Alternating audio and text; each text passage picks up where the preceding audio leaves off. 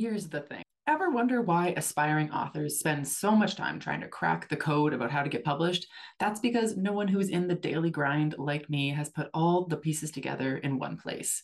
It's Carly Waters here, and as your senior literary agent on the podcast with 15 years of experience in publishing, selling books, and teaching the business of publishing, I'm here to give you the clarity that will turn this hobby into a career. Inside my course, The Author's Publishing Playbook, we have monthly live Q&A sessions to cover your specific issues, but for the rest, there are over 40 video lessons that equal 10 hours of learning with professionally edited transcripts.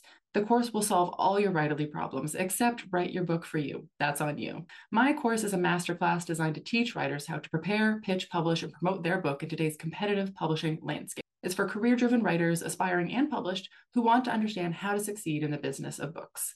There are over 20 worksheets, downloads, and plug-and-play templates for editing, querying, and marketing. You get lifetime access for the entire 6-module course as soon as you purchase. As new content gets added, you have access to that as well. Don't forget, there's a mobile app on top of computer access you can learn on the go. Get started today to gain the career you've only dreamed about. And you guys get a discount. So at checkout, carlywaters.com/course, use code POD15, that's code POD15 when you check out for 15% off. That's carlywaters.com/course. Use code POD15, that's code POD15 when you check out for 15% off. See you inside the course. Hi everyone, this is Cece. If you're a fan of books with hooks, then you've probably heard me use the term interiority. I often catch myself saying things like, these pages need more interiority, or the interiority here needs work. And that's because interiority is a super important element of storytelling. It's what makes books unique. But as it turns out, a lot of you have questions about what exactly is interiority and how to properly weave it into stories, which is why I'm teaching my popular writing interiority class in a new 2-day format. We'll meet on Thursday, June 6th at 8 p.m. via Zoom to cover all things interiority, including the difference between interiority and emotions, how interiority is different from telling, how to leverage interiority into plot points, how to strike a balance between interiority and mystery, and more. And then we'll meet again for a live cozy Q&A session on Monday, June 10th, also at 8 p.m. via Zoom, in which you'll have the opportunity to turn your camera on if you choose. If you're interested, check out the link in my bio on Instagram, and I hope to see you there.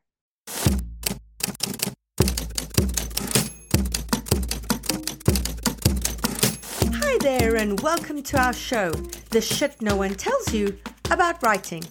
I'm Bianca Murray and I'm joined by Carly Waters and Cece Lira from PS Literary Agency. Hi everyone, welcome to our latest Books with Hook segment. Before we dive right in, I would just like to say that we're putting a pause on submissions to the segment because even though we've been quite discerning in terms of which ones we've picked, we are already fully booked up until October. So even if you submitted now, we wouldn't be able to get your work before October. And I know that, people want to go out on submission before then. So we're going to look at reformatting the show, perhaps having some people submit and then come onto the show and we discuss it with them. We certainly want to invite people back whose work has been critiqued to hear how it went in terms of revisions and what kind of results they got once they started sending those revised query letters and opening pages out. So you're going to see some changes. So once we know exactly how that'll look, we will advertise for submissions. For now, we're just putting a pause on that and we hope to get you more information soon. Cece, why don't we dive into that first query letter? Will you read it for us? Absolutely. Good day, Carly and Cece and Bianca. I know that my story is not in one of your preferred genres, but I would be grateful if you would provide me feedback. I have so wanted to query you both, continually impressed by your compassion and your sharp minds. Thank you for this opportunity and for a taste of what working with you might feel like. Title X is a complete 78K contemporary fantasy tending to magical realism. Though a standalone, it has the potential to be the first in a series. Readers who enjoy Kelly Armstrong's Canesville series, Signal to Noise by Sylvia Moreno Garcia, and the emotional struggle in Kat Howard's Roses and Rot will respond to Jane. That morning, Jane's husband insists she head out on an errand for him. When she returns to find him murdered in his study, her world falls apart. However, not only has she lost her husband, her lover, her once best friend, she discovers he's been keeping secrets from her. Big secrets.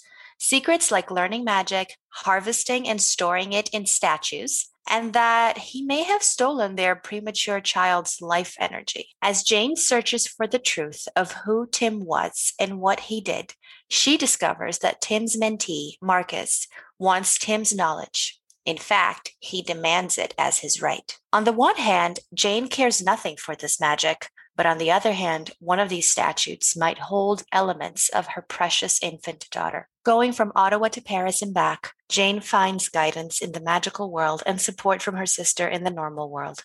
And a series of accidents cause something special to awaken in Jane as well. I am a public relations specialist and a registered nurse living in Ontario.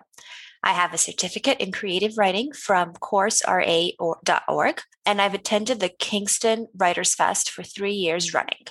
I am co-organizer of a local biweekly critique circle called Writ Large, and I regularly immerse myself in writing podcasts. I have a second manuscript drafted in the same world as Title X. You'll find the first 5 pages of my manuscript below.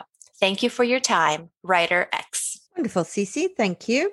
Carly, why don't we begin with you? Well, I appreciate that they gave us the little heads up that this isn't one of our preferred genres. So that always makes me do a little bit of research. And so I was thinking about, they mentioned contemporary fantasy, tending to magical realism. So I'm trying to figure out, is it one or is it the other? Because these are actually 2 different categories. And then through the comps, again, trying to figure all of this out. So that kind of, already has my ears perked up in the sense that I'm trying to sort through exactly what category it is. But overall, I think that the actual query itself is extremely intense. I mean, there's a lot going on here. I think there's a lot of actual plot happening. There is everything from, this husband who has been murdered. There, is magic happening. There's the premature child's life energy. So there's a lot happening here. I thought it was pretty good. I thought it was intense. And so for the sense of an actual query, I thought it was pretty well constructed. But that said, I'm still trying to figure out exactly what category it's in. So that got me thinking when we went on to the actual pages. Awesome. Thanks, Carly. Okay, Cece, what was your feedback on the query letter? So like Carly, I also appreciate that she let us know this was not our genre. I will say that the plot was super intriguing. And even though it's not a genre that I typically gravitate to, I'm excited to read the pages. When I read this, I was excited to read the pages. I thought that she really, followed the formula in a good way of what a query letter has to contain. I know, well, obviously the title has been redacted, but, I would know the title. I know the word count. I know the genre. Yes, contemporary fantasy and magical realism are super different, but I will learn in this podcast what the specific differences are, because again, it's not something I'm familiar with. We have comps. I know exactly what happens in the plot, like the inciting incident. I also really liked her paragraph with the credentials. So that was really, really well done. My 2 very minor things, if I had to give feedback, it's one of those query letters that I would just keep on reading, but the purpose of this is to offer feedback. So here you go. Sylvia Moreno Garcia, there was a small typo on her name. It's Sylvia and it's written Siliva. Again, it's a typo. It's obviously like a fingers on keyboard thing. I want everyone listening to Books with Hooks to know that we are totally fine with the typos we make. Everyone's been there. It's okay. But again, since our job is to give you all the feedback, because you're going to query so many agents, it's something to look out for. So it's Sylvia. And then the second thing is her life in danger? What I absolutely get that there's this mentee who wants Tim's knowledge, right? And we clearly understand why this isn't so easy for her, why it's not here you go, here's the knowledge, because there are specific stakes that she has addressed. But my question is it a danger situation? Is my pulse going to be pounding? Is it going to be one of these books? Or is it going to be more I don't know, The Night Circus? I think it's one of those books that I actually read in the genre. It's magical realism. And there is a battle going on in that book, but it's not the pulse pounding sort of battle. It's more slow burn sort of battle. So I guess that would be my one question. But truly, I think if I just read the pages, I would probably get my answer. So it's okay. Okay, Carly, let's dive into those pages. What was your take on them? Yeah, so just so the reader knows, or the listener, sorry, knows what's going on, I'll tell you guys a little bit about the plot. So the character shows up at a storefront. They're saying Wellington Street in Ottawa, which Ottawa is my city, so shout out to my city. And she's trying to go into the store, but she realizes that the store is closed.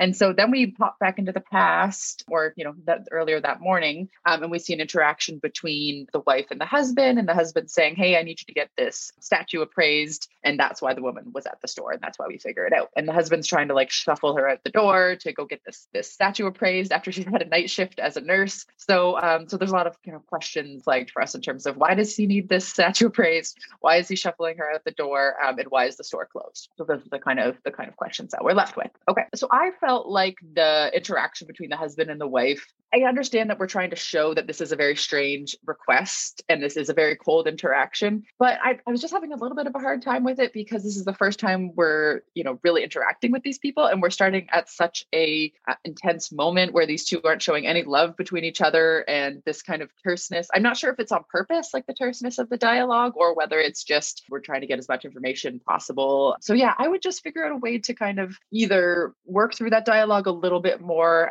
maybe even make that section a little bit longer. We only have a few kind of back and forth in terms of the dialogue and the banter, and just kind of be in that moment, let it tell us more about the actual marriage itself as opposed to the actual interaction, I think. So I think there would be a little bit of work to do there.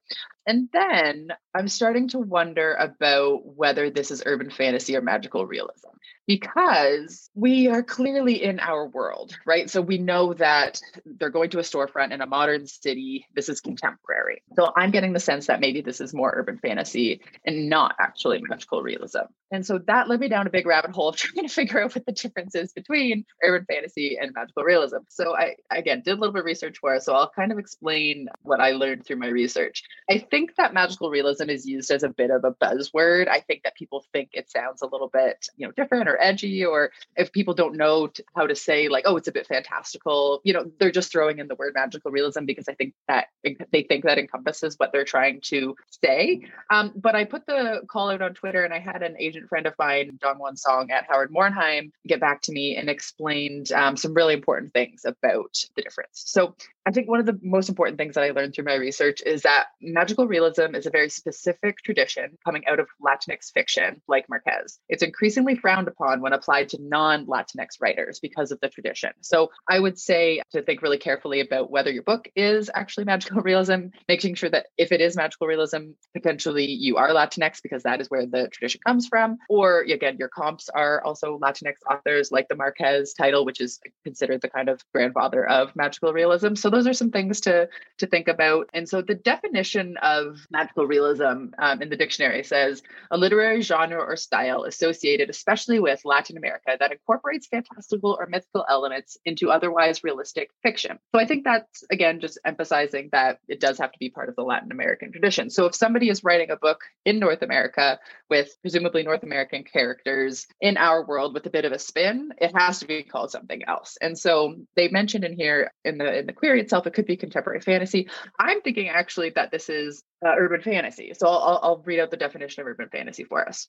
Urban fantasy novels, along with stories that some people refer to as contemporary fantasy, take place in our world, but not our world as it actually exists. They take place in a version of our world that has fantastical creatures, supernatural occurrences, and other magical systems added in. Unlike magical realism, however, these magical rules and creatures are acknowledged and explained in the books that contain them. So to me, this is definitely urban fantasy, or I think urban fantasy can be a bit of an outdated term. Urban fantasy also is more of a publishing term, I think, than a reader's term. So I think if you were pitching this, as somebody just in general, I think contemporary fantasy is the way to go. So I think this author was on the right track. So I would just say in your pitch, definitely call it contemporary fantasy or urban fantasy instead of magical realism. So I'm not sure if you read Etta and Otto and Russell and James. That's kind of takes place in North America. It's an older woman. It's almost along the lines of the Harold Fry books, where this older person goes on this long walk for whatever reason. And while she's walking, she's talking with these animals. So a fox or whatever the case may be is. And these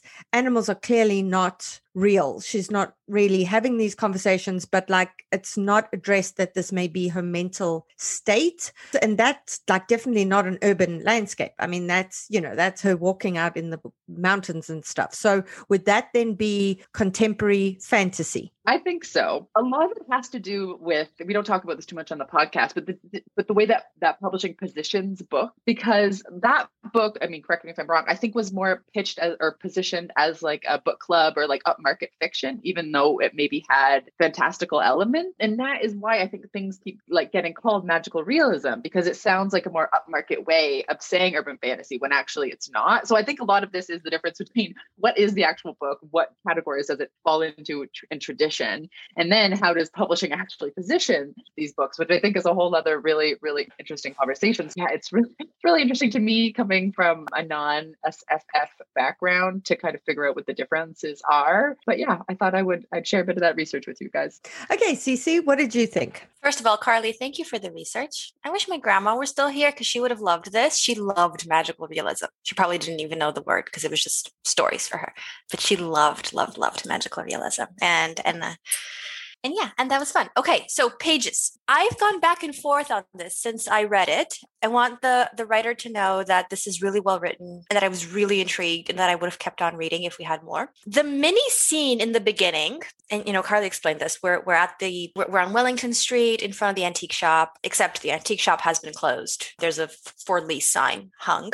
And she searches her phone and she's like, oh my gosh, this thing has been closed for a month. And then she says, damn it. And under her breath almost. And then like there's the line break and we go back to that morning. I don't know if I like that. I've gone back and forth because typically we say no flashbacks, but to this author's credit, she did it in a really efficient way. Like it's a short scene. It did intrigue me, but I don't like having read the whole thing. I don't think we need it. I truly think that the beginning of her story, meaning, the interaction with the husband and the wife, I think it needs a little bit of work, but it's so intriguing already. Like, why is his husband shoving her out the door? Like, I was like, he's having an affair for sure. Cause that's where my mind goes. But I think it's so intriguing enough that we don't need that. It's not really creating that much intrigue, in my opinion. So I also want to share, since we've been doing this for a while now, I have a pet peeve with dialogue. And it's when someone says, damn it. And that's all they say. This is not a cursing thing. I have no issues with cursing. Damn it is barely cursing, let's be honest. But it's just so generic. I'm really sorry. And this is totally just my taste. Please keep your damn it if you're into your damn it. But like, think about it. It's very generic. I just wanted to, I don't know. I wanted something more specific. My favorite cursing is always the British kind that Hugh Grant normally gives in these rom-coms. So like with Notting Hill bollocks. Well, either, bollocks or whatever, or fuckity, fuck. It's always adding the fuckity part to it just always gives me the giggles in all of these. So yeah, definitely more interesting than damn it. Carry on. I don't know. It's such a small thing. And again, none of these things would make me stop reading because come on, right? That's not how pet peeves work. I thought there was a really cool line right in the beginning that was, she smiled to hide her feelings, one of the few useful things she learned from her mother. I did not count the number of words in that sentence, nor am I a fast counter, so I can't do it right now, but there is so much that I just learned about this character in one sentence. So brava. So, okay. So Jane is brushing her teeth. Tim bursts in and is like, I need you to get the fishing boy appraised right now. Credits to the author for not pausing and explaining the fishing boy is a statue. She does not do this. Wonderful. We learned through dialogue. That's great. I did think, however, that the part of the dialogue where she says, I know you just got off your night shift, but we've had breakfast and I need you to go. So he says that to her. That didn't feel very natural. That felt a little info dumpy. Nobody would talk like this, right? Like you're brushing your teeth. Your husband walks in. If I just finished a night shift and my husband walks in and tells me to get a statue appraised, he's getting that statue slung in his head. I'm so sorry, but that's going to happen here in my house because I'm exhausted. I'm going to go to sleep. But this patient woman, very patient woman, just says, oh, okay, I'll go, but I don't understand why it, and then he interrupts her and says, good. So I'm thinking, why is she accepting this with like no explanation? Is this kind of behavior typical? Does he typically ask her to run errands? Or has he never done this? And maybe he's the one who's always running errands for her. So maybe she's thinking, okay, I guess I can do this one thing for him, even though I am exhausted because he's like the best husband ever who like makes me freshly baked croissants in the morning and coffee. In that case, fine, I'll do it. Like, I just wanted I honestly think this is like a surgery situation. Like if you think of your writing as like surgery, you can like get a scalpel, open up a few spaces in between a few paragraphs and put some very carefully placed lines that could just explain to us why this woman is so passive. I feel like this was a perfect opportunity to set up so many things, like the marriage itself, the actual interactions. What is normal or abnormal about this situation? Because this is the opening scene in the book, it should be an abnormal situation. And then therefore it should be explained why it's abnormal. So I think Cece is getting at all the good stuff here. That line, listeners, because it's the opening scene in the book, it should be an abnormal situation, is great. That line, please remember this line. And that's what this is, right? It is a weird thing. Just we need a little bit more of in her head. I'm telling you, it's like 4 lines will fix this problem, not all at once. So it's an easy fix, I think. There's also a part where she says, keep the bed warm for me. But then right before this, he had said that he had to go to the clinic. So that was confusing. I don't know if maybe there's a reason for this, if we just don't know it yet. There's a part also when she's talking before she leaves and there's a blank look and he's miles away. I wanted to know, is this typical? Is he like a dreamy sort of person who just is, distracted, not in a mean way? Or does he not pay attention to her? Is he a bad husband? The kind of husband who makes you get things appraised? And like, speaking of this whole appraisal thing, have they talked about getting it appraised before? Is it something that's been on their to-do list for months and they just haven't done with it? Or do they need the money and they're hoping the thing is worth money? And if it's like such a fairly heirloom, wouldn't she like wrap it in something? She just walks out with it. I had a lot of questions. I have a lot of questions. My brain is weird. Okay, so then she breaks the statue. So there's another line break. She's in the driveway, I assume after the scene where we saw on Wellington Street, right? And she breaks the statue. And she says, well, fuck, she said, her eyes filling with tears. I wrote a note, but I want context. I want to know, like, is she, I don't know, super scared for his reaction? Is she feeling bad because she broke his favorite statue?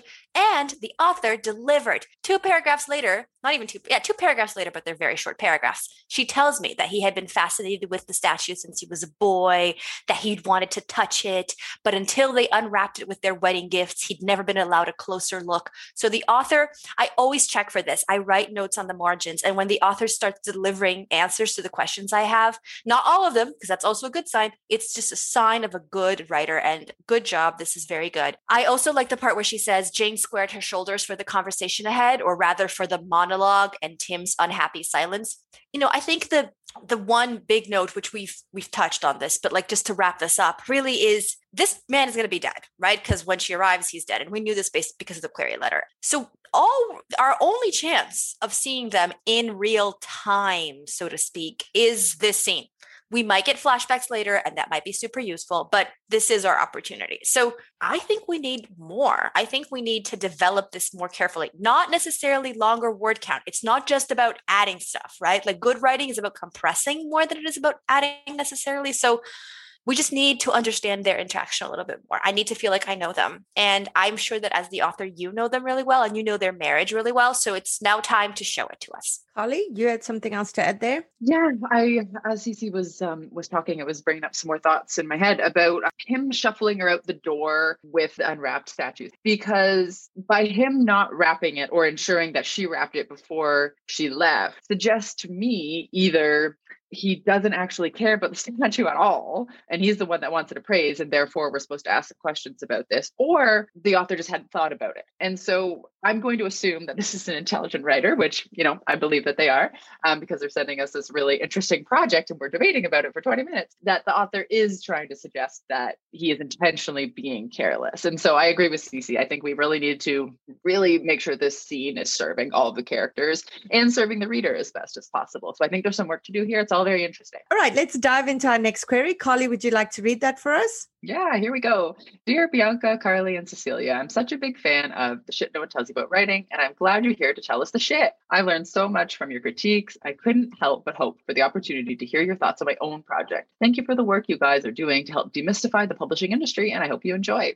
Title A is a 91,000-word YA grounded sci-fi novel that channels the speculative mystery of When the Sky Fell on Splendor by Emily Henry, with the ethically gray antagonist and futuristic biotech of This Mortal Coil by Emily Emily Savannah, set in Riverdale's eerie Americana. Just be yourself. That's what everyone says when 17-year-old Allison Keller is forced to spend fall semester in her mom's tiny town. But Allie knows what they really think, literally. Since witnessing a mysterious spaceship crash when she was 11, Allie has had the unpleasant experience of hearing the thoughts of everyone nearby. To protect herself, she follows a strict set of rules. The most important, no one can know about her mind reading. Easy enough until she's forced to face the one person she could never lie to, her estranged and wow, he got tall childhood friend, JD. If she can avoid him for a few months, she'll be back in the crowded anonymity of her suburban high school. But Allie's not the only one in town with secrets. When Allie uses her mind reading to uncover a plot to murder JD, she is forced to pick between warning him and keeping her secret. In a desperate attempt to do both, Allie digs for tangible proof of the plot by befriending the suspect, mean girl Jillian Collins. But when she discovers Jillian's motive is connected to her own mind reading, Allie must embrace her loathed power if she is to save JD and just maybe the human race as she knows it. I hold journalism and business degrees from the University of Iowa and have enjoyed a career across TV news, corporate communication, and digital marketing. I'm an active member of my local SCBWI chapter and the Manuscript Academy. For most of my minutes are currently spent coaxing two little boys into quality human beings, and I relish a day of coffee transitioning to wine with my husband. Thank you for your time and consideration, BD. Awesome. Thanks, Carly.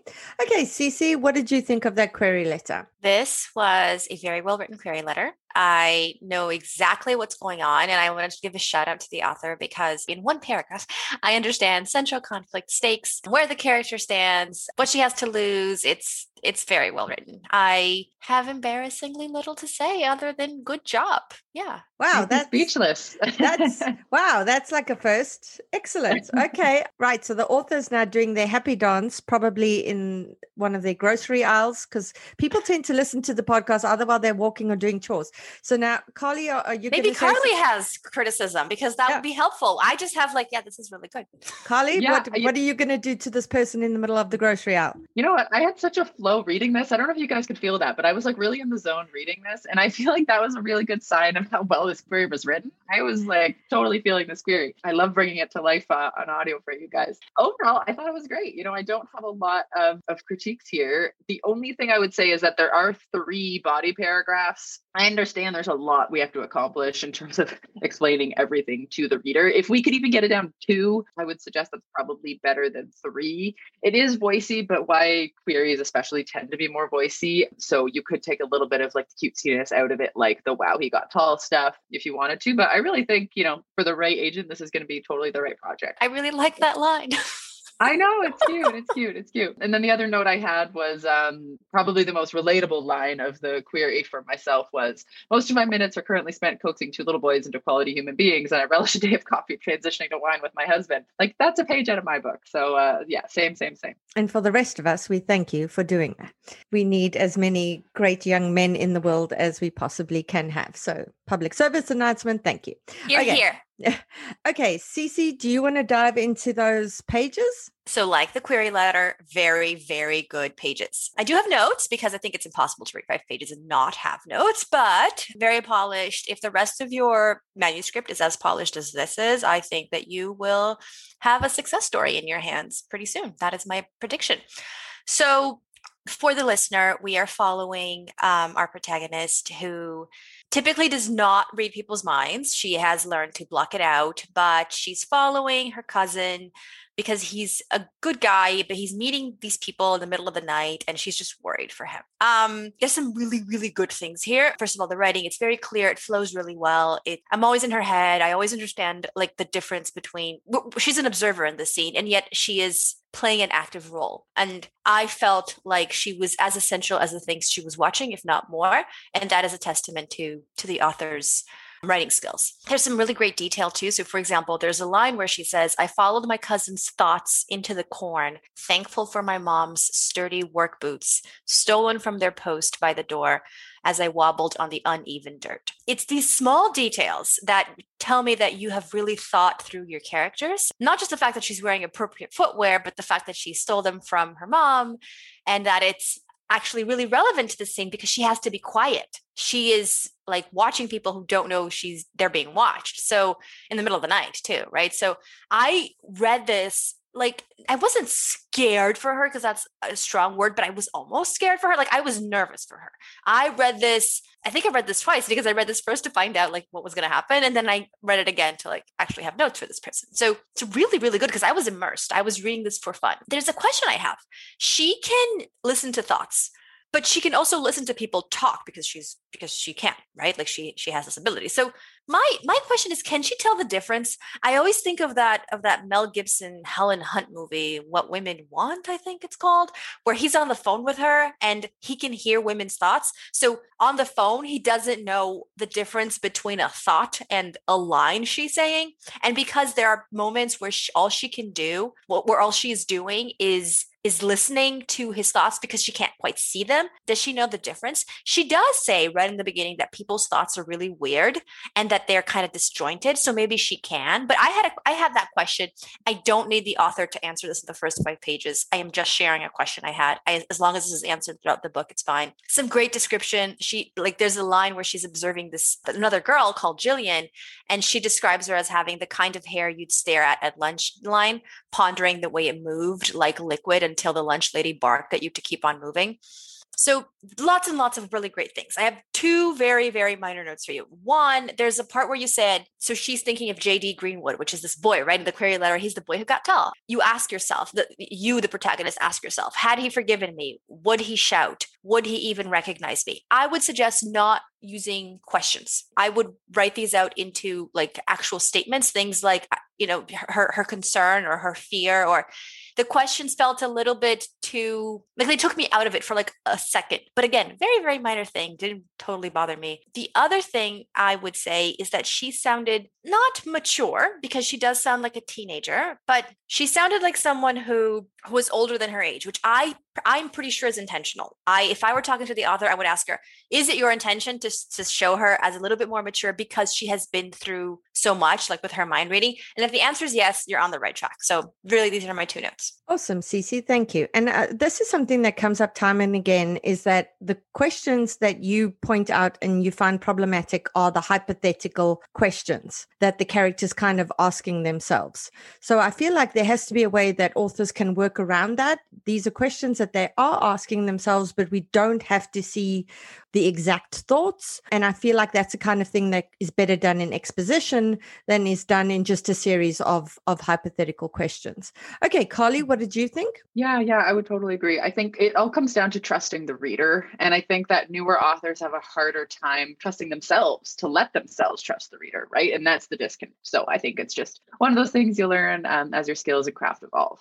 So like Cece, I thought this was really strong. My only main note here is that because the entire setup of the book is based around hearing what other people think, pretty much everything in this sample is all about other people. And because this book is about, this protagonist, we have to care about the protagonist. This setup is inherently making us care more about other people than her. And it's just a tough setup for the novel. So that's my really big suggestion, is everything you have on the page is great. Just try to figure out ways that you can actually weave in more information about the main character, so we're clear about who the protagonist is. Because when someone's doing so much of observing, we're not actually clear sometimes who the main character is. So I would really just like to know more about this main character, because clearly they have a lot of stuff that's really interesting. So bravo, you get many, many gold stars from all of us. So you did a great job. Awesome. Thanks, Carly. Okay, I'm now going to read the 3rd query letter. Dear Carly, Cece, and Bianca, thank you for the opportunity to get feedback on my query and opening pages. I'm a big fan of your podcast. I'm very excited to send my novel, The Selkies of Harbor Island, to you for consideration. Selkies aren't real. They're myths in Granddad's books. When 13-year-old Sadie O'Connor moves into Granddad's old hotel on Harbor Island, she searches for answers to her Nana's death, especially her cause of death. But the hotel is full of mysteries, from secret passageways in the walls to a murderous local legend based on her mom's disappearance. In her search, Sadie finds clues that Selkies exist. Worst yet, Nana was one. The Selkies of Harbor Island is a 60,000-word speculative fiction, young adult novel that mixes real life with mythology. It will appeal to fans of Miss Peregrine's Home for Peculiar Children and The Graveyard Book. This is a simultaneous submission. I write speculative fiction that looks at the spaces where the uncanny overlaps with the experiences of marginalized people. As a disabled queer woman, my young adult fiction strives to create a mirror for youth that I didn't have in literature growing up. I have studied with Jacqueline Mitchell at the Yale Writers Workshop and with Robin Black at the Lighthouse Writers Workshop Lit Fest. I write and run Best Served Podcasts blog focused on the restaurant industry, and my personal blog, Need to Sleep, about traveling and going to culinary school with a chronic illness. Thank you for your consideration. I appreciate your time and look forward to hearing from you. Thank you, S. Okay, Cece, would you like to dive into that query letter? Let us know what you think. Yes, let's do this. So, as a suggestion, I would move paragraph 4, the one that starts with the Selkies of Harbor Island is a 60,000 word.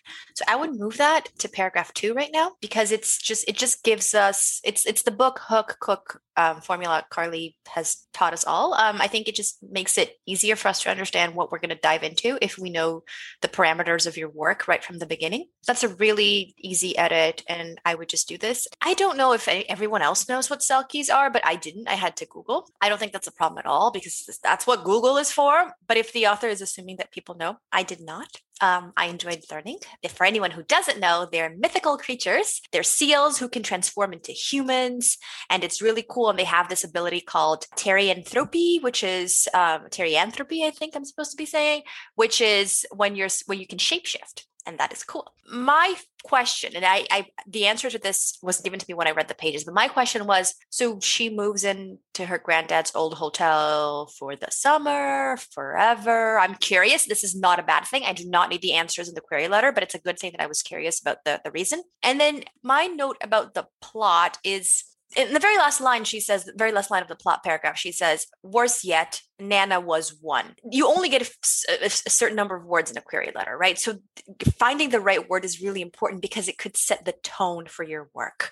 I don't know this person, so I don't know if it's their intention, but when I read worse yet, I thought that she was having a problem with her Nana perhaps being a Selkie and her Nana's magical.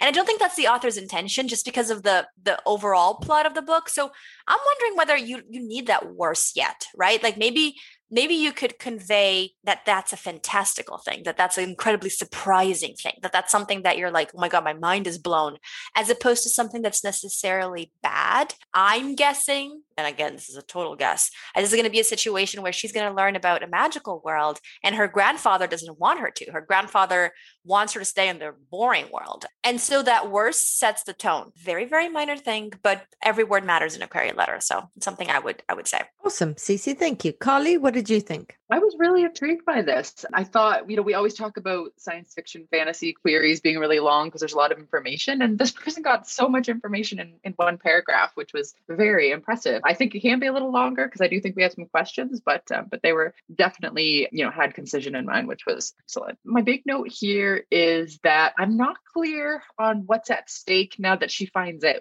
So, she moves to the island, she's in this old hotel. Obviously, there's some losses in her life that were kind of explained here. And then when it says worse yet, Nana was one, I almost got the sense that it was worse because she thought they weren't real. And now she realizes that everything she's ever known is turned on its head. But again, I still don't understand what's at stake now that she knows. Is it her life? Is it everything? Yeah, again, her whole world? Because this is because it's YA, that emotionality of like, my world is upending as I know it is a big theme, but we still need to have an actual plot here. So it seems very passive to me. We're witnessing a lot of things are happening to this character, but I'm not clear on what's at stake now that she's found out or what's going to happen next kind of thing. So I would like just a little bit more into that insight, but I thought overall it was really well done. Great.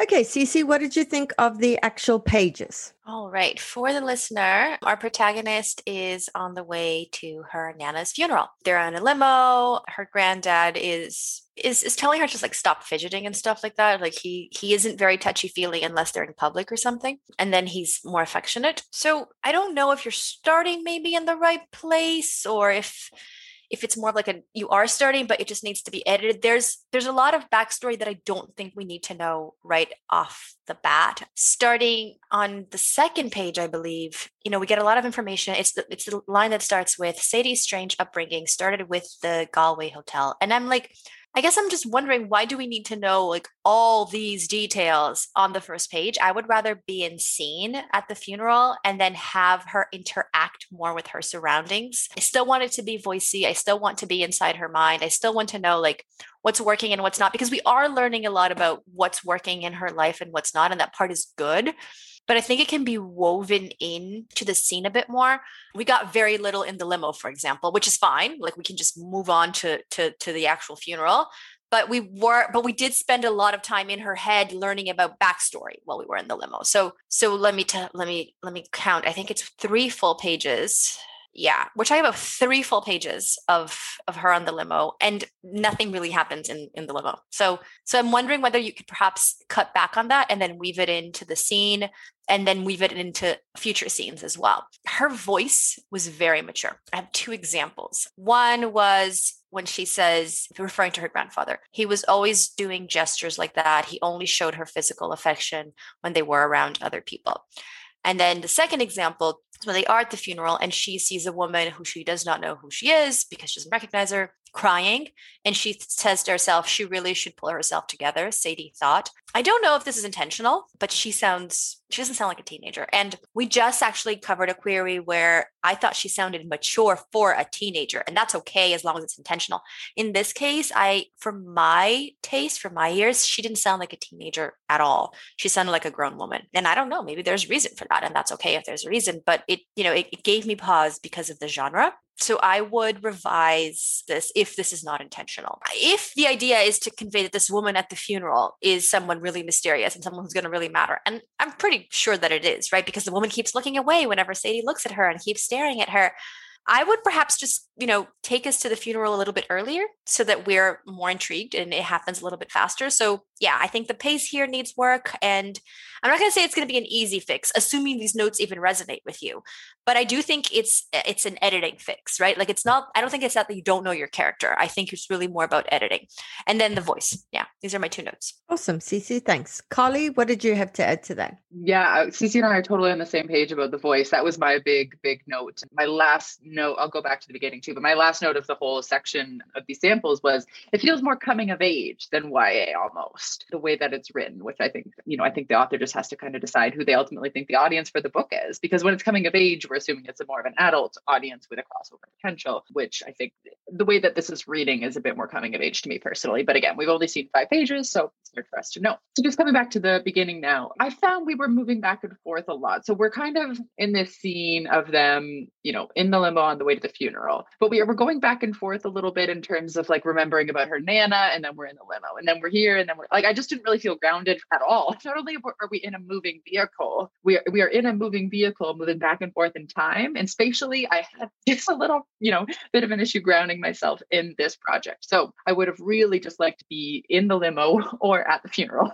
My spatial sense was really off here in terms of being bounced around. The other thing is, and I think this comes back to what Cece and I have been saying about the voice and who this is for, is that like, how does she feel about all of this stuff? We're getting a lot of, things happening distantly and we're aware of them happening to her, but we don't really get a sense of like, does she feel that her grandfather is mean or neglectful? Like there's a difference there, right? And how does she actually feel about, losing the parents and things like that? It felt like this person had grown up really fast. And if they have grown up really fast, then explain to us why they grew up fast or how she feels about having grown up fast. So to me, those were some questions that needed to be answered. But as always, whenever we're debating a project, that always means that there's a lot of great stuff here to work with.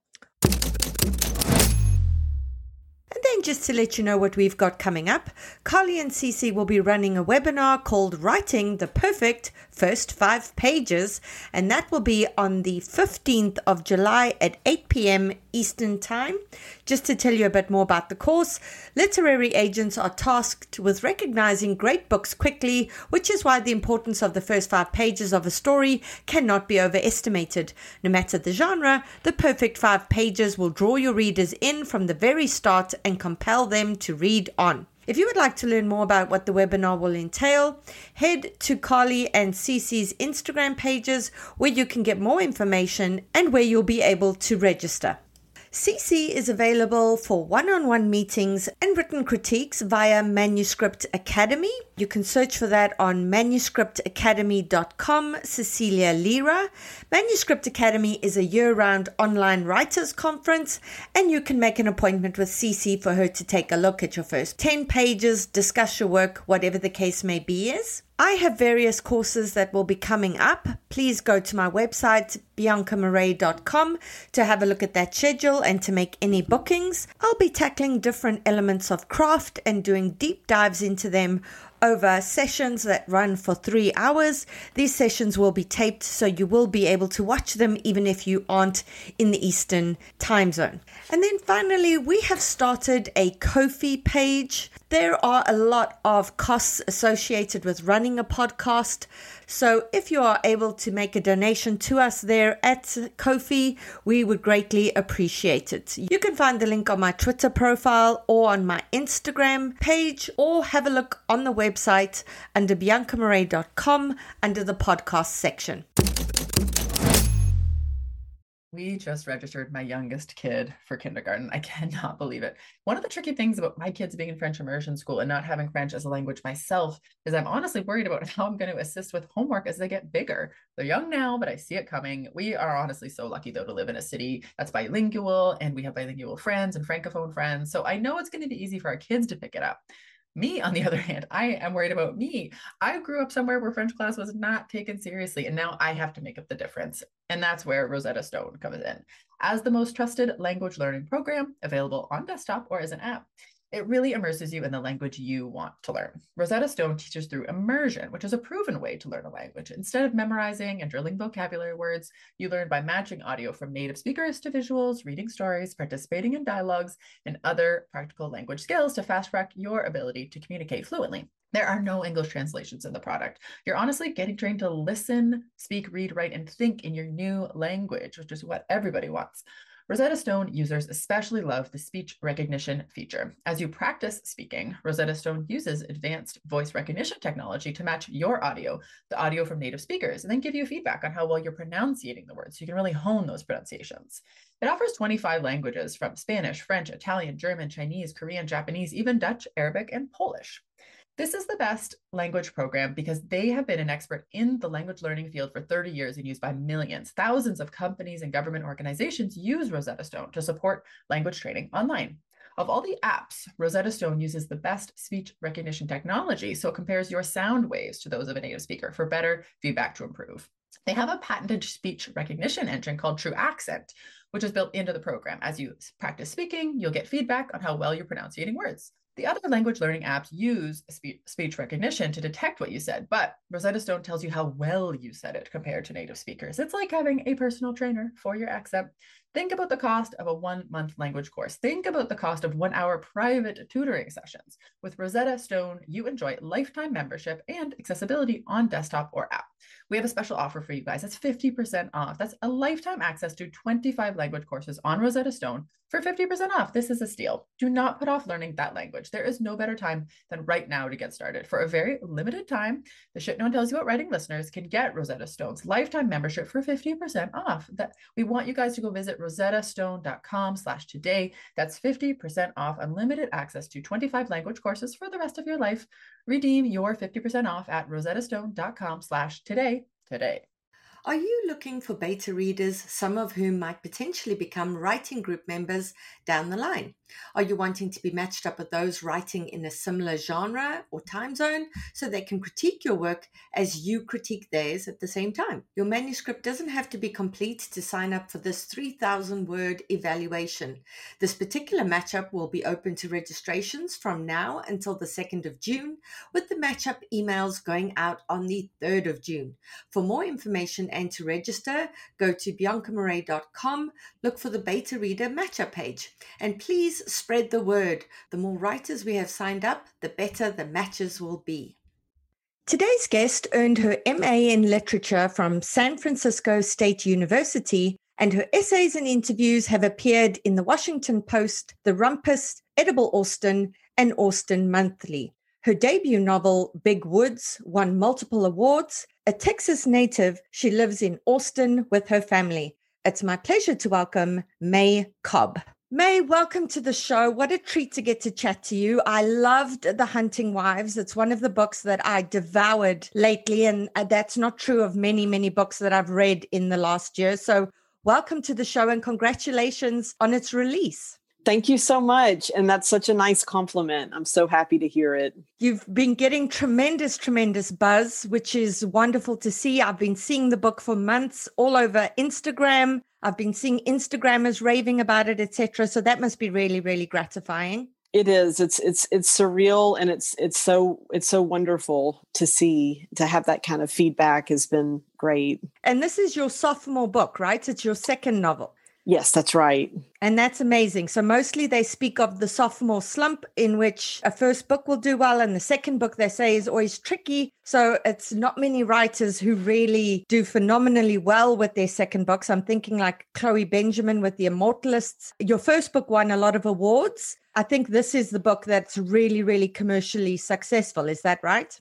Yeah, that's correct. So my first book, that's an interesting story. It's called Big Woods, and it came out in 2018 from a really small press called Midnight Ink, which is now defunct. And I was at a real crossroads when it came out because I've been trying to be a writer for 25 years. And I was at a real crossroads. Like, do I really need to try to keep pushing to make this a career or something I can do full time or support myself and my family with? Or is it really time to do something else? And so I think it was very motivating to try to come up with something that I thought. I was also in between agents. So I was really trying to swing for the fences with something that might catch another agent's eye, but not really having that in my head as I was writing, really trying to get lost in the story, of course. But honestly, it was my last roll of the dice to try to make it as a writer. So, well, I mean, you knocked it out the park. So there's that. And, you know, something we do on our podcast. So we have 2 agents, and every week we read query letters from emerging writers, and we read their first 5 pages and we give them critique to try and help them polish it in terms of finding agents, etc. And the thing that we are constantly having to say to people who submit their work to us is how careful they need to be with characters who aren't particularly likable, because it's really, really tricky. And we say time and again that characters don't have to be likable. They just have to be vulnerable. There has to be something there that the reader's going to connect with, so that even if the reader doesn't particularly like them, they're prepared to spend however many pages with them. And you have written a book that is full of these kind of gray area characters. I don't want to say that they're unlikable. Certainly some of them are. Not all of them are. So could you tell us, firstly, why you wanted to do that and your approach to it? Yeah, I love that y'all do that, because it's so true. That was some editorial feedback I got in the beginning, especially with my main character, Sophie's character. Some of the editorial notes, which were so great and made it so much better, was that like she's relatable, but she's making these questionable decisions, and we kind of need to understand more why. She needs to be more relatable, so she's not unlikable or off-putting. And you're right, it's not like characters can be despicable and unlikable and we still can fall in love with them and want to read about them. But I do feel like you said, they need to, the vulnerability is huge, and relatability. And as far as the other ones, there are some downright despicable, wicked women in this book, and they were just fun to write. Why? I don't know why. Why is that? Why are despicable characters fun to write and read? Yeah, I mean, I think of, one of my favorite books in the genre is You by Carolyn Kepnes. Yes. Joe should be he is the most appalling character. And yet we weirdly find ourselves rooting for him, because I feel like what she did there is that she wrote him in a way that we could understand his logic. And there were so many things that he said that we could tap into, like he hated pretentious people. And there were certain things about the world that he hated. And we were like, yeah, we hate that too. We were on board. And then suddenly we find out he's a complete psychopath. And you're like, oh shit, I'm already invested in this character who's now a psychopath. Okay. But here's the thing, is that in literature and in television shows, there doesn't seem to be a problem with having unlikable male characters. It's perfectly fine for men to be assholes. It's perfectly fine for them to be shits. It's not fine for women to be like that. Like, for example, Girl Boss was a Netflix show, which I really loved. It didn't get very far because everybody hated the protagonist because she wasn't soft and sympathetic and all of these things. So is this something that you were thinking about when you started writing this novel, and it's something you wanted to explore? Absolutely. And I am obsessed with you. And Carolyn Kepnes does such a great job, as you say, of pulling us into Joe's character. I just had to give that shout out because that was such a huge influence on the Hunting Wives.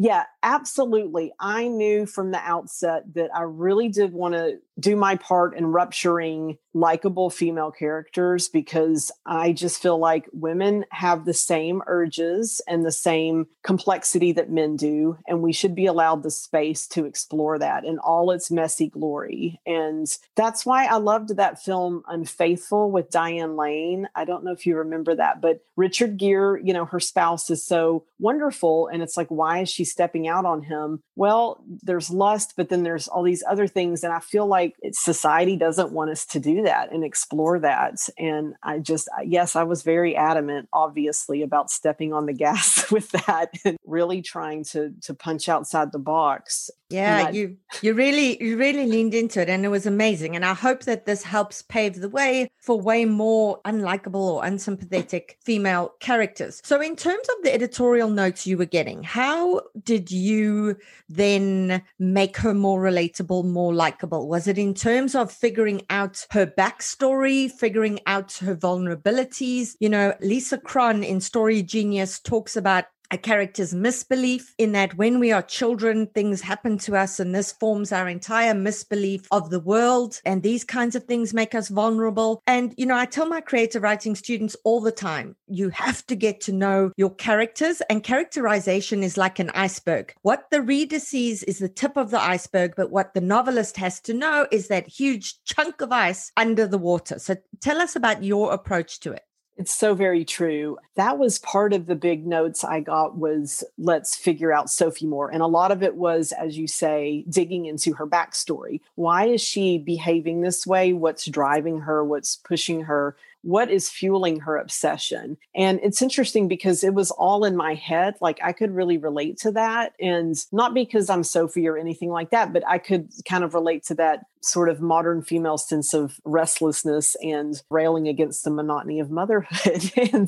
But really a lot of the work was looking into Sophie's childhood, because she did have a rootless childhood. Her mother was a traveling ER nurse, and she moved her around, and the dad abandoned her. And that really did help, like you said, kind of cement Sophie's misbelief, to where she's always craved stability because of that. But then there's this other side of her that craves the bad boy, and in this case, the bad girl. And she is not at one with herself enough to even realize that she's playing out this sort of chasing this hole in her heart that was created when she was little. She's a complex character, man. She's like an onion. There's so many different layers, and you keep reading. And even as she's making bad choices, you're kind of going, oh God, Sophie, don't do it. What the hell are you doing? But there's another part of you that's like, do it. Let's see, push those boundaries. Let's see what's going to happen. Because when you're younger, it feels like your life is this infinite highway full of all these off-ramps and lanes and so many different places you can go. But as you get older, it feels like you're stuck on one long highway because you've made so many choices that have closed all of these doors, all of these possibilities. And so you tend to feel stuck on this monotonous road, just going forward. Yes, absolutely. That is just, I might have to borrow that because it's so true, and credit you, of course. And that's, Sophie's 38. So she's got the husband, she's got the kid. A lot of stuff has kind of fallen into place for her. And as wonderful as that is, sometimes she feels extremely stifled by it. And that's the thing, we make all these choices. We do these things that we think we should want, that everybody else wants, and even that we ourselves at some point want. But, that doesn't mean that once these things happen for us, that we should just be happy with it, even with all of its limitations, or that we shouldn't wonder at all the other things that are out there as well. And so it's great to see those kinds of characters reflected to us in fiction. I really tried to make that come across with Sophie, because I do feel like there's this pressure to be happy now as women and to be happy on Instagram constantly. And it's like, really, are we all this happy? I mean, it's great if everyone else is, but I don't know how real that is, because even though the world has changed dramatically for women and gotten so much better, it's almost like there's another kind of pressure, that happiness pressure. I just feel like men are never kind of questioned in literature and life if there's infidelity, like, oh yeah, of course. But with women, there has to be a big reason. And I don't know why that is. We're animals too. We're human too. Yeah. As well, it's like for women, I know an author in New Zealand who was very vocal about the fact that she wanted to have a child and she was having huge issues in terms of fertility. And it took her a long, long, long time. And they spent a fortune for them to be able to have this child. And then they had the child, and she would post on social media about how difficult it was to be a mother and things like that. And people just tried to shut her down. And they were like, well, you desperately wanted this child, so now you need to shut up and you need to just suck it up. And, that to me was mind blowing to me. I mean, you can want something desperately and still struggle with it, with all the things that come with it when you get it.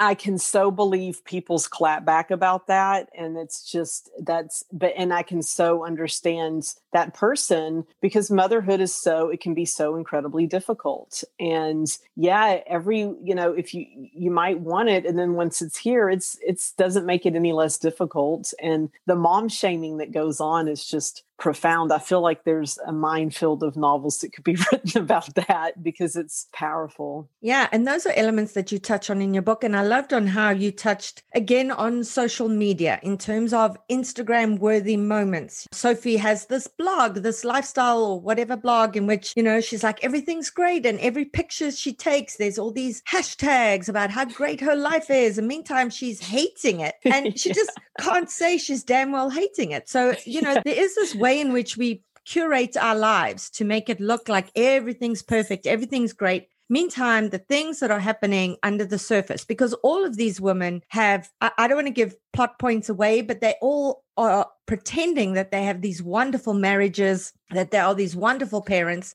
Meantime, the things that are happening on the side are, mind blowing. That's such a great way to say it. Maybe we should start a revolution of posting unsavory things about our lives, like, oh, I burnt dinner again. Oh, shit, or something. That's so tame. Yeah. They're like, oh, look at this guy's butt. Hashtag had an inappropriate thought about someone who wasn't my husband. I mean, that's great. I love it. We'll be called predatory, so maybe not, but certainly the curated lifestyle is definitely a problem. In terms of guns and Texas, you're a native Texan. Tell us about how that informed the story and how guns informed the story. Were they going to be a part of it from the beginning, or was this kind of a hook or a theme you wanted to explore? Yeah. So the original idea came from my mother, who grew up in Longview like I did. Mapleton is the fictionalized version of Longview, and it's a small town in East Texas. And she told me this story once about a hunting party in high school, which would have been in the mid 60s. And she got invited to it once, and it was all the rich, popular guys, and they had their shotguns, and they sat in the woods on the hood of their giant cars, and they shot at like small rabbits. And as she was telling me this, I was like, that could go so wrong so quickly. And testosterone, alcohol, guns. Like, what could possibly go wrong? Exactly. And I thought it would be really interesting to make it all female. And I think part of that is because I'm such a Ruth Ware fan, and I loved In a Dark, Dark Wood. And I thought, well, I would love to do something in that vein. So I wanted it to be like this secret clique, an elite clique, and then the whole gun thing. And I grew up in that town, and it wasn't uncommon. Like, my grandfather was a hunter. My dad was a hunter. Guns were just there. And then, I definitely went skeet shooting a time or two. I personally didn't love it because, like Sophie, I didn't like the shotgun kick on my arm.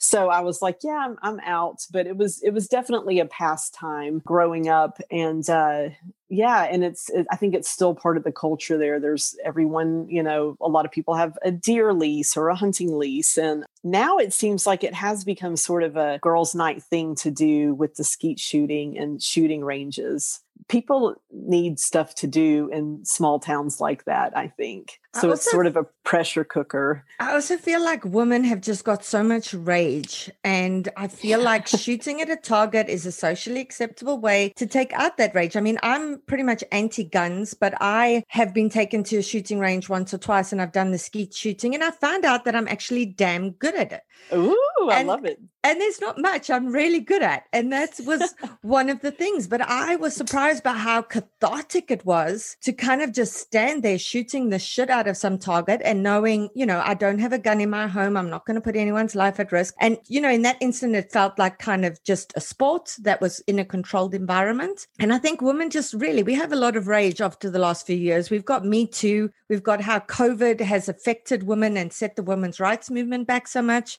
So this really tapped into that for me. I was like, hell yes, I'd like to shoot the shit out of a whole bunch of things as well.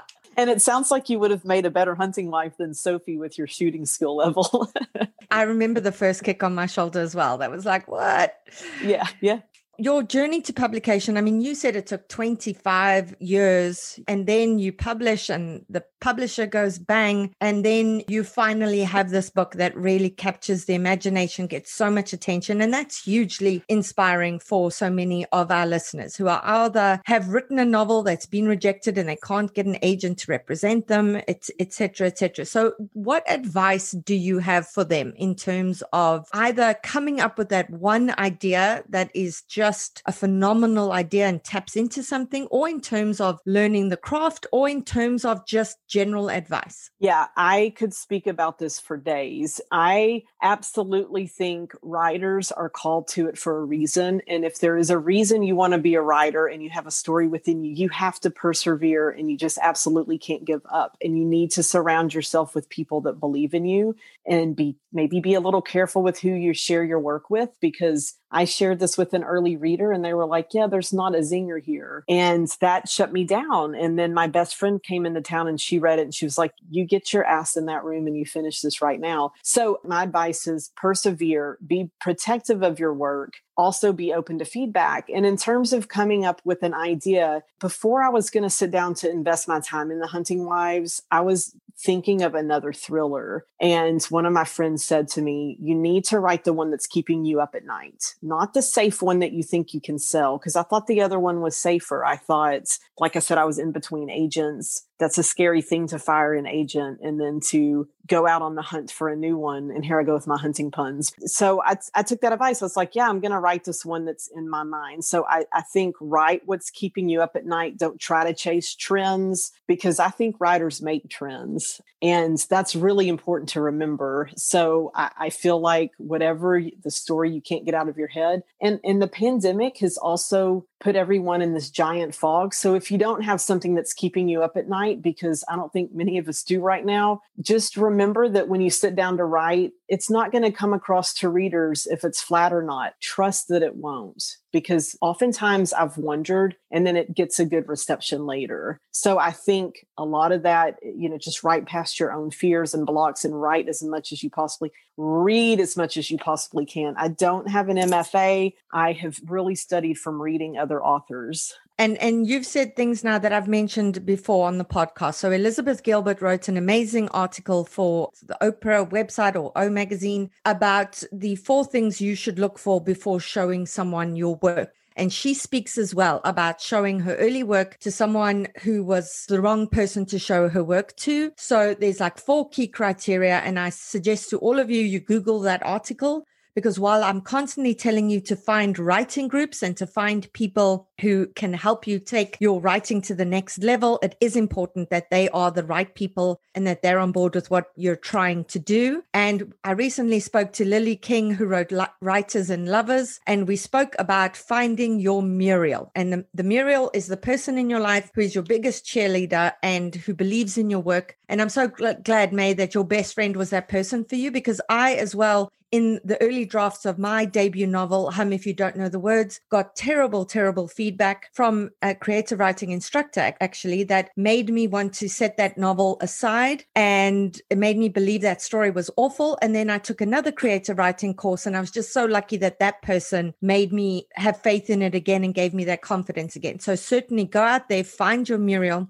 because we all need one. May, it's been such a pleasure chatting to you. I could chat to you all day. I wish you so much success with this book. Everybody, as you now know, we are affiliates with bookshop.org because we love supporting independent bookstores. May's book is on our affiliate page. If you want to purchase it, please go to my website, follow the link there to the affiliate page, and make that purchase.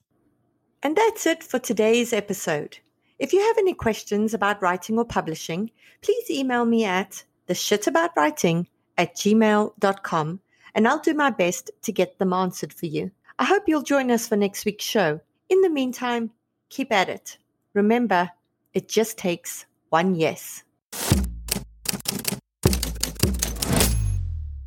Here's the thing. Ever wonder why aspiring authors spend so much time trying to crack the code about how to get published? That's because no one who's in the daily grind like me has put all the pieces together in one place.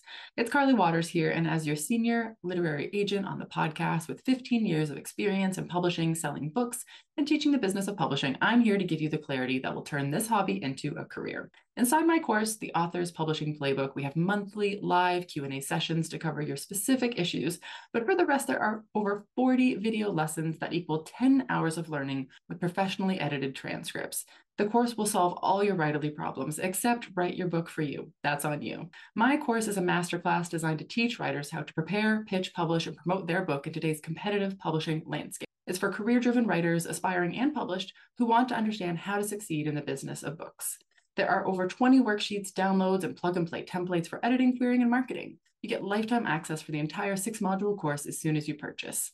As new content gets added, you have access to that as well. Don't forget, there's a mobile app on top of computer access you can learn on the go. Get started today to gain the career you've only dreamed about. And you guys get a discount. So at checkout, carlywaters.com/course, use code POD15, that's code POD15 when you check out for 15% off. That's carlywaters.com/course. Use code POD15, that's code POD15 when you check out for 15% off. See you inside the course. Hi, everyone. This is Cece. If you're a fan of books with hooks, then you've probably heard me use the term interiority. I often catch myself saying things like, these pages need more interiority, or the interiority here needs work. And that's because interiority is a super important element of storytelling. It's what makes books unique. But as it turns out, a lot of you have questions about what exactly is interiority and how to properly weave it into stories, which is why I'm teaching my popular Writing Interiority class in a new 2-day format. We'll meet on Thursday, June 6th at 8 p.m. via Zoom to cover all things interiority, including the difference between interiority and emotions, how interiority is different from telling, how to leverage interiority into plot points, how to strike a balance between interiority and mystery, and more. And then we'll meet again for a live cozy Q&A session on Monday, June 10th, also at 8 p.m. via Zoom, in which you'll have the opportunity to turn your camera on if you choose. If you're interested, check out the link in my bio on Instagram, and I hope to see you there. Here's the thing. Ever wonder why aspiring authors spend so much time trying to crack the code about how to get published? That's because no one who's in the daily grind like me has put all the pieces together in one place. It's Carly Waters here, and as your senior literary agent on the podcast with 15 years of experience in publishing, selling books, and teaching the business of publishing, I'm here to give you the clarity that will turn this hobby into a career. Inside my course, The Author's Publishing Playbook, we have monthly live Q&A sessions to cover your specific issues, but for the rest, there are over 40 video lessons that equal 10 hours of learning with professionally edited transcripts. The course will solve all your writerly problems, except write your book for you. That's on you. My course is a masterclass designed to teach writers how to prepare, pitch, publish, and promote their book in today's competitive publishing landscape. It's for career-driven writers, aspiring and published, who want to understand how to succeed in the business of books. There are over 20 worksheets, downloads, and plug-and-play templates for editing, querying, and marketing. You get lifetime access for the entire 6-module course as soon as you purchase. As new content gets added, you have access to that as well. Don't forget, there's a mobile app on top of computer access you can learn on the go. Get started today to gain the career you've only dreamed about. And you guys get a discount. So at checkout, carlywaters.com/course, use code POD15, that's code POD15 when you check out for 15% off. That's carlywaters.com/course. Use code POD15. That's code POD15 when you check out for 15% off. See you inside the course. Hi, everyone. This is Cece. If you're a fan of books with hooks, then you've probably heard me use the term interiority. I often catch myself saying things like, these pages need more interiority, or the interiority here needs work. And that's because interiority is a super important element of storytelling. It's what makes books unique. But as it turns out, a lot of you have questions about what exactly is interiority and how to properly weave it into stories, which is why I'm teaching my popular writing interiority class in a new 2-day format. We'll meet on Thursday, June 6th at 8 p.m. via Zoom to cover all things interiority, including the difference between interiority and emotions, how interiority is different from telling, how to leverage interiority into plot points, how to strike a balance between interiority and mystery, and more. And then we'll meet again for a live cozy Q&A session on Monday, June 10th, also at 8 p.m. via Zoom, in which you'll have the opportunity to turn your camera on if you choose. If you're interested, check out the link in my bio on Instagram, and I hope to see you there.